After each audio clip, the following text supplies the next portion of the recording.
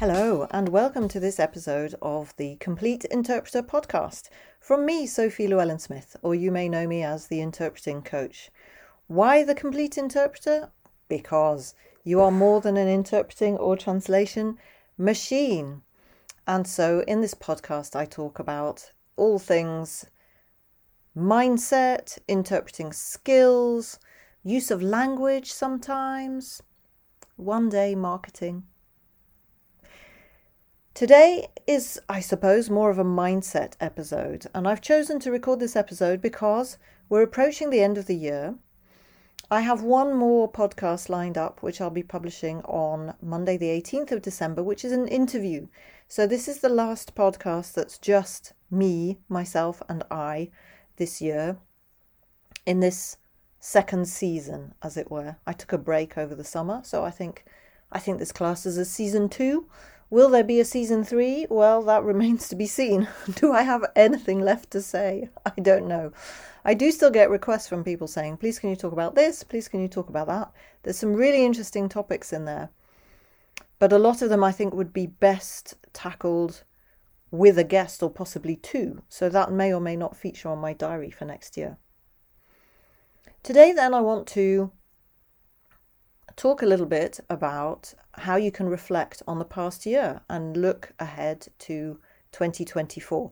Now, there's a million self-help blog post type things that you could look up, and I've been looking some of them up.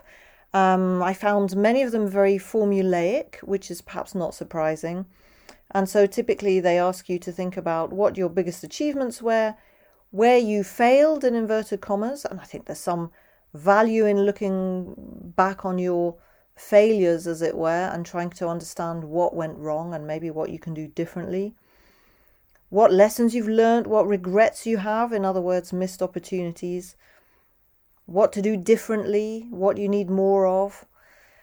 And I have no objection to this way of analysing the past year, and some of what I'm going to say is going to overlap with that. But I found those blog posts a bit dry as a way of looking back on 2023. So here's my series of questions. Maybe you'll find them useful as a way to look back over 2023.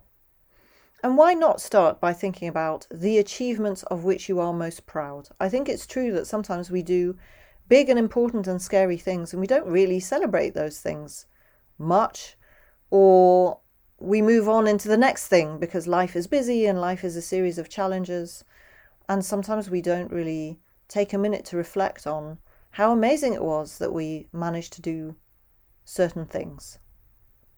So what are your proudest achievements for this year? Did you pass a test? Or did you take up a new hobby? Did you learn a new skill? Is it something personal? I have 2 or 3 achievements from this year that are important to me. One is an interpreting assignment that I did in September, which pushed me out of my comfort zone. And I'm not great at pushing myself out of my comfort zone. A lot of that comes from whatever you want to call it, imposter syndrome or perfectionism, which are things that I'm very aware of in my psyche. Nevertheless, they can be hard to overcome. So when it comes to work assignments, interpreting assignments especially, I am sometimes reluctant to leave my comfort zone. And so in September, I did something that I found big and scary. And I put in a lot of preparation and a lot of work. What I did was not perfect, but I was really glad that I at least did it. And I wouldn't look back and think, oh wow, I was too chicken to even try. So I'm proud of that one. Another one I'm proud of is more in my personal life, and this is a really long-standing thing.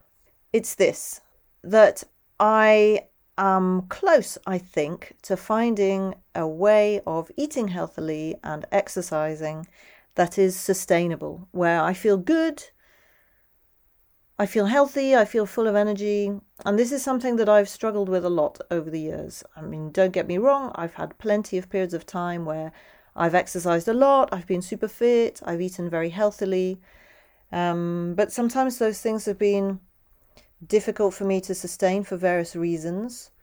And so I suppose what I'm proud of is that I've persevered because so many times over the years I could just have given up and gone, oh, forget it. I will never find a way of eating that really suits me and is sustainable, or a way of exercising that is sustainable and positive and joyful. So there we go. That's one that I'm proud of. And I think the third one that I'm going to mention is this podcast, would you believe? Because I started it more or less on a whim, I think. I can't even remember what was going through my mind. Late last year, maybe? I wonder if it was December. Which, if so, was bonkers of me, because I was deep in the planning for Terp Summit 2023, which took place in January. So surely I can't have been considering launching a podcast while I was preparing for the summit. If so, that would be very typical of me, completely mad.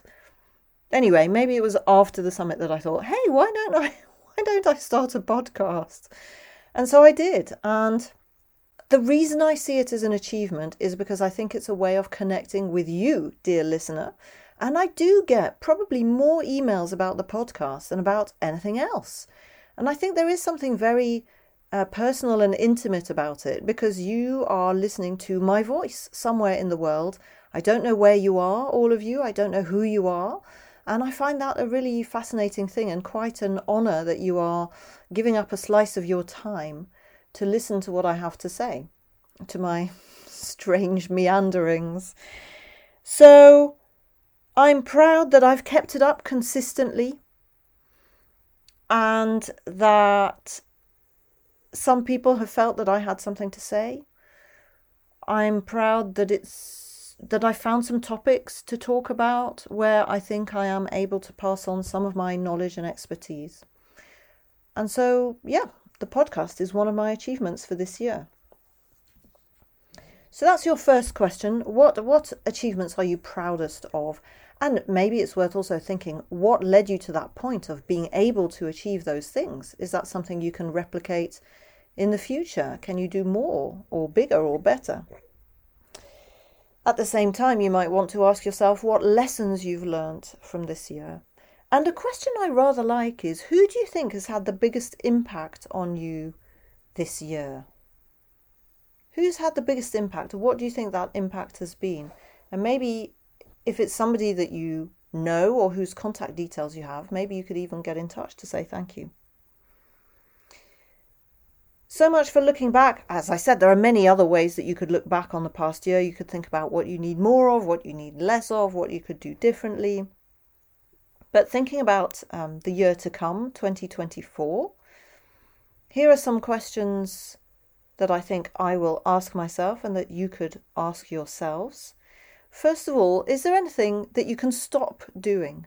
That you can stop doing because it takes up too much of your time, or it sucks all the joy out of you? What is it that thing costs you in terms of your mental health or your time or your physical health?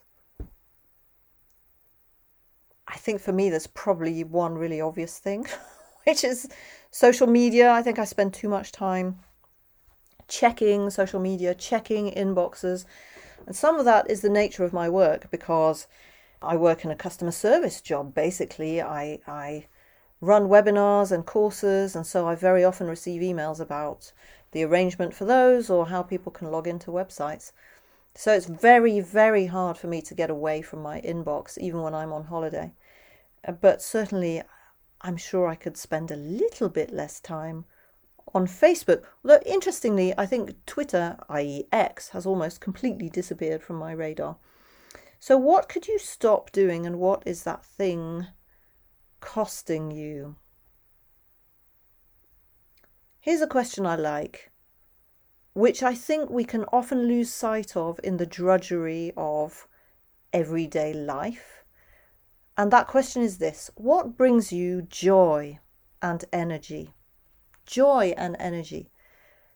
You know, I'm quite content with my life. I quite like most of my work. There are bits of it that are dull, There are some activities that I would rather not have to do. Most of those are to do with cleaning the house. Actually, hoovering, no thank you. But what brings you energy and joy? Take a moment to think about that, or write down 5 things off the top of your head that bring you energy and joy, and think about whether you could do one of them every day.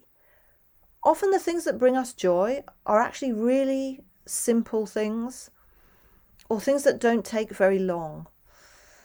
Off the top of my head, the first ones that spring to mind for me are being out in nature, walking the dog, singing, dancing. Don't do that very often anymore, sadly.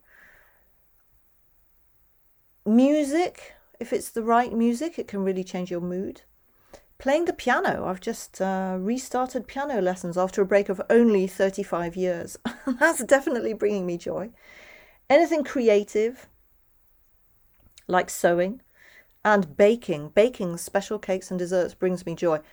Don't do that often, because then you're left with a massive cake or 24 biscuits. And who do you think wants to eat them? Now for you, it might be something really simple, like making a wonderful fruit tea in a special mug and sitting down and just having that fruit tea. Who knows what your joyful things are? Let me know. Email me at info@theinterpretingcoach.com. I'd love to hear from you as usual. So yes, maybe your joyful things, or the things that bring you energy, are pretty short. Maybe it's talking to a friend of yours on the phone for a few minutes. See if you can do more of those. And I think many of the things that bring us joy or energy go back to our childhood. I don't know if you agree with this, but it's if I think back to my childhood and the things that made me happy as a child and a teenager, that I see these overlaps, singing, dancing, creative things. Those were my hobbies when I was a child. And gradually those things have eroded through having to have a job, spending lots of time on meeting prep, or whatever it was that I was doing in my 20s. Then I was doing a lot of teaching, so there was lesson prep. And then I had a family. Children take up a lot of your time. Mind you, they do also bring joy some of the time. My daughter makes me laugh every day, sometimes laughing to tears.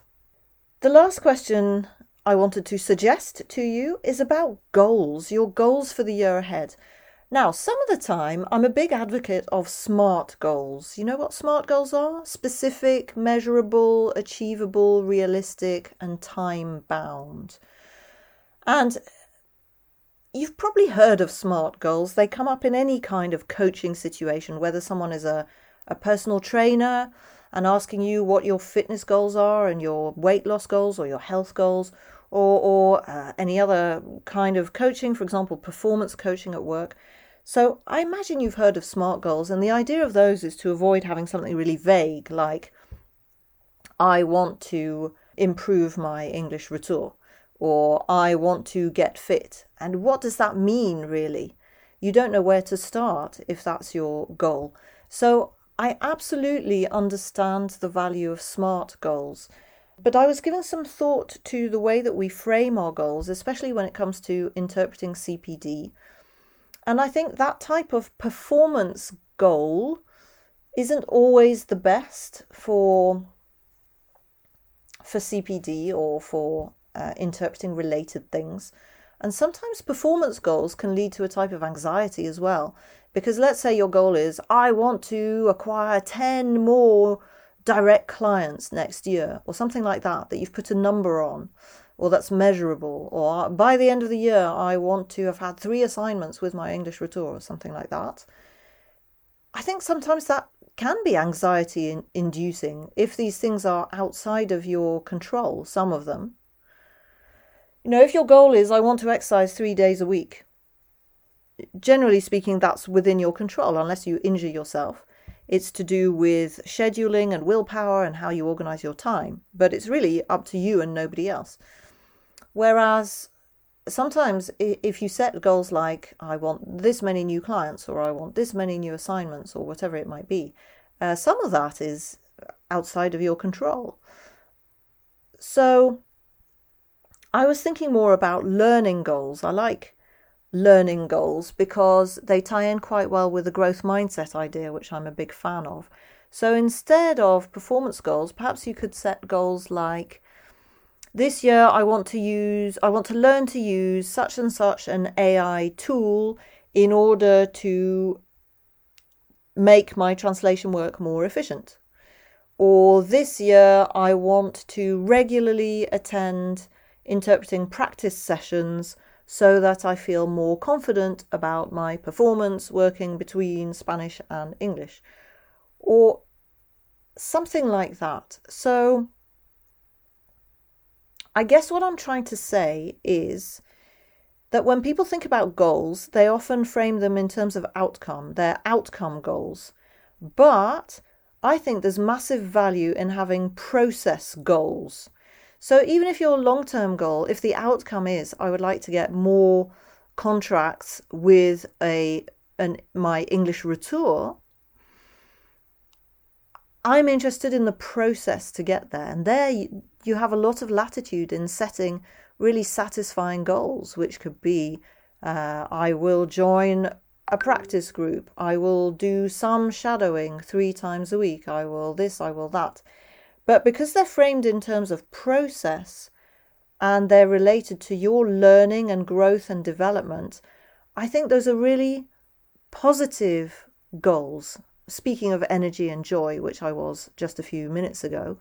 So instead of being oppressive, I think those types of goals can be really exciting and energizing, and they can really make you feel that you're on a journey and you're taking steps towards where you want to go and the person and the interpreter that you want to be. That's probably all I want to say. Maybe you reflect on your year, or you think about the year ahead in very different ways, and I would love to hear from you if you do. I know, for example, that some people like to set a word which is their intention or their mantra for the year ahead. Personally, I don't do that because when I've read about or heard about other people's words, I find them a bit too vague for me. They're things like growth or gratitude, and I can't really relate to that. I find it too big and too amorphous. But maybe you like to do that, or maybe you like to sum up the past year in a single word. Email me if you do, info@theinterpretingcoach.com. I would love to hear from you. In the show notes, there is a short form where you can let me know what you would like me to talk about next. Although there is always the question of, should I stop doing the podcast? It takes up a lot of time. But I don't know, this year it's brought me enormous satisfaction. I suppose I like to feel useful, and I like to feel that I'm serving my community. So I think I'm going to go on with the podcast. I hope you have a lovely Christmas if you celebrate Christmas, or happy holidays, and hopefully see you, that sounds weird. Hopefully you will hear from me in this format in 2024. Take care.